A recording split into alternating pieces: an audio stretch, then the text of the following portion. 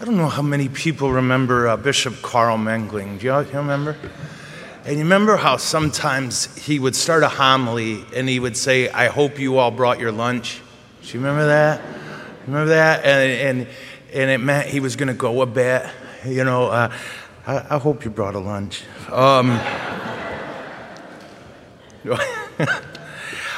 I do love that these are the readings the church chose for the day because whenever we look at that list of disciples, it's objectively Jesus did a bad job.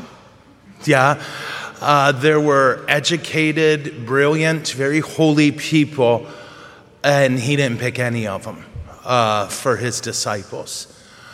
I think I told you about C.S. Lewis, who considered himself a great atheist philosopher. His conversion started when someone challenged him, read the gospel, and he did, and he realized, who makes this up, right? Who writes this story and says, you know, God picked me, and I lived with him for 3 years, and every time I opened my mouth, I said something stupid.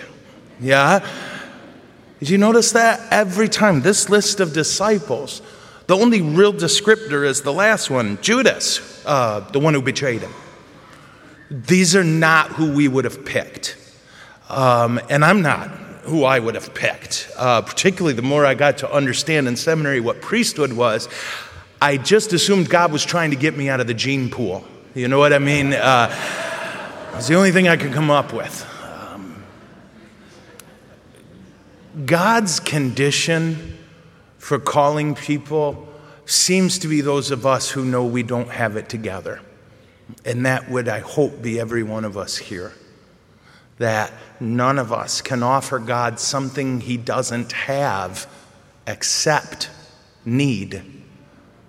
God has no need. You and I are defined by need.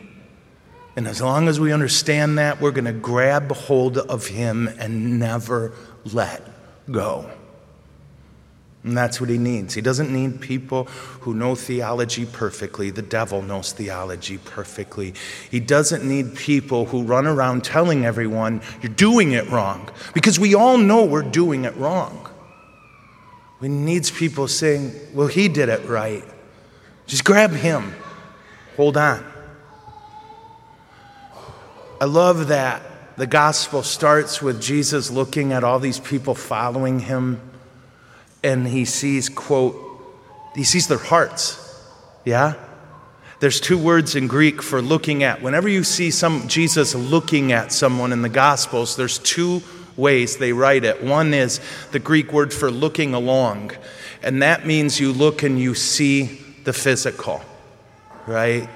You look and you see what's visible to your human eyes. But there's another word for seeing, like remember when Jesus was on the cross and it said he looked at the thief next to him? It said he looked at him and said, you're not far from heaven. And that's the time it said Jesus looked inside of him. Yeah? In this one, Jesus looked inside of the crowd. And he saw they were troubled, they were abandoned, and they were like sheep without a shepherd. You've heard me gripe about sheep. You know, you can't work with sheep and not walk away and say they taste good, and that's about it. Yes. Sheep are a level of dumb, it's just hard to describe. Rocks are smarter than sheep, and they have no natural defenses. None. They don't have very sharp teeth, you know. They can't run very fast. The only thing a sheep has going for it, for protection, is a shepherd. That's it. That's it. They can't fight. They don't really know to run. And that's us in the spirit world. We're lost. We're powerless. We can't fight evil by ourselves. But again, we can cling to the shepherd. And what I hope you know is when the shepherd looks at you and sees need, he sees that you're troubled, that you feel abandoned sometimes. He sees the morning, the clock, the alarm goes off, and you know, get up, go work your tail off to pay for the stuff we got that we don't need, and then go to bed after we zone out, and, wash, rinse, repeat.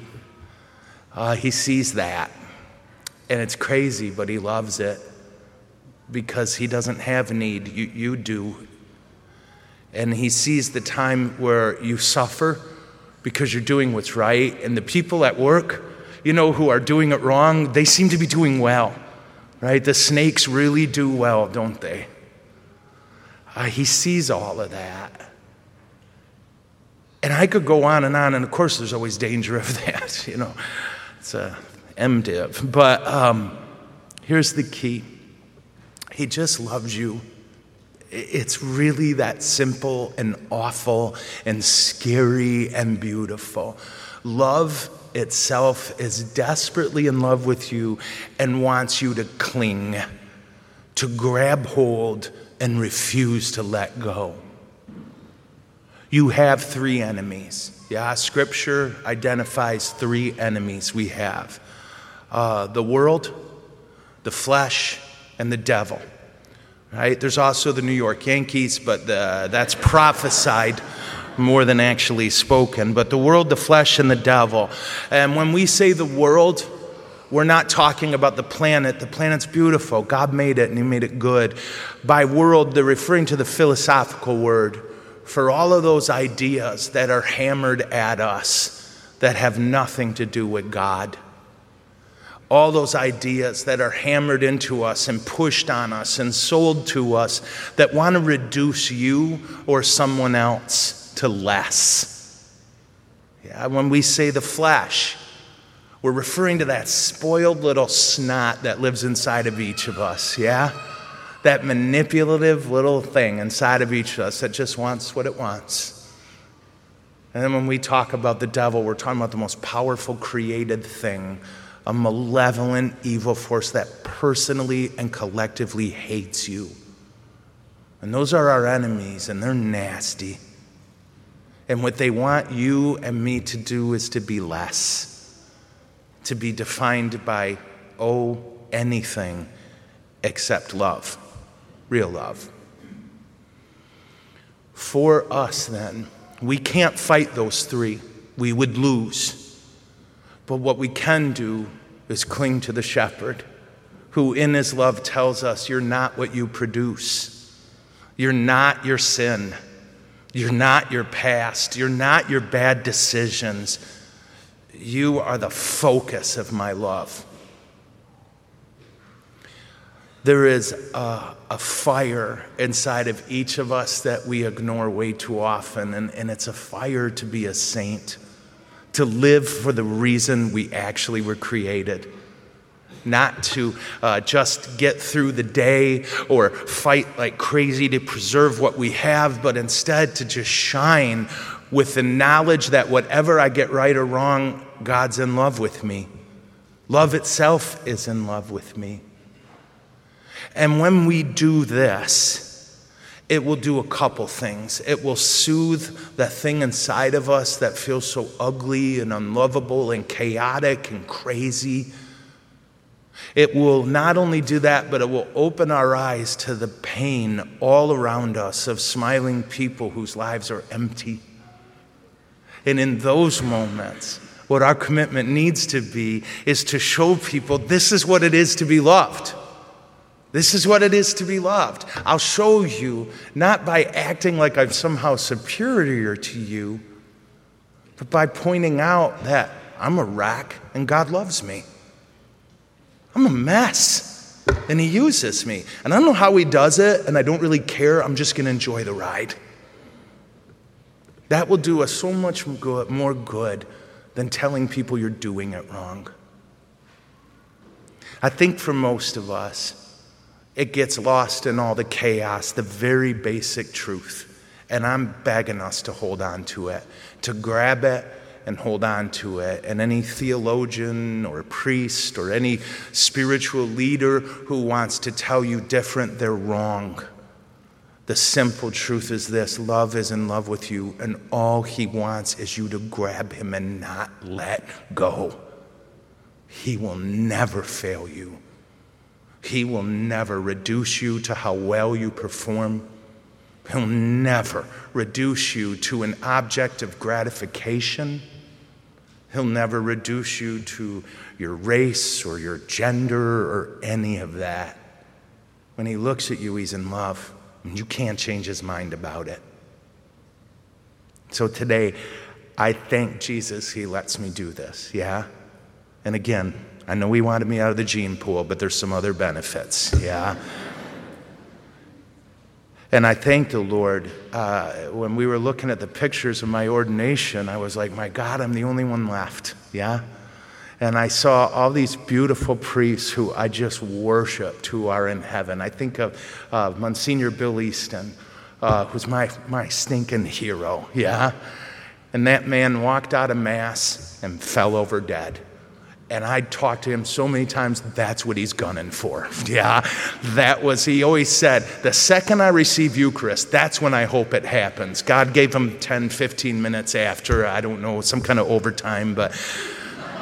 And when he died, I remember thinking, what am I going to do? I don't know who to call for help. And I remember my brother Paul said, no, now you're the guy that someone else is going to call for help. And I thank the Lord for that. I thank the Lord for Bishop Morlino. If you like how I pray Mass, that's his fault. I watched him. That's not what they taught us at seminary. They didn't really, they just said, what is it? Do the red and say the black. That's what they tell you over and over, yeah? But I watched him pray Mass like he actually meant it. And I didn't know what to do. It was so beautiful. And I thought, I'm going to do that. So I thank the Lord for him. He's with the Lord as well. Again, I think I kill priests. I don't mean to. I thank the Lord for Father Jake Folio. I don't know if any of you knew him. We agreed on 3 things theologically. I always told him, Jake, you're 2 inches from heresy all the time. And he told me I was 2 inches from fascism. So I feel like we really... I'm a rule guy. He was not a rule guy. I remember sometimes he'd be like, Jake, it says here you're not supposed to do that. And he would go, oh, I know. And then he'd do it. But if I called him at 2 a.m., he picked up the phone. If I was 3 states away and said, Jakey, I need help, he'd come help. You needed prayers, he put his hands on you and he prayed. And I saw miracles, literal miracles, wrought at his hands. I saw him sit 2 hours every day in front of the Blessed Sacrament and pray. And he's with the Lord. So I got a million of them, but I'll stop now because I see you guys reading the bulletin. It's awkward. But just thank you for letting me love you. Thank you for letting me be not perfect and a bit of a mess. Thank you for not asking me to be what I can't pull off yet. And thank you for letting me hold Jesus in my hands and give him to you. I ask that the Lord give me as long as he wants me to have, and then as quick as possible get me home. And until that day, may we all just grab him and refuse to let go. Amen? Amen. Okay.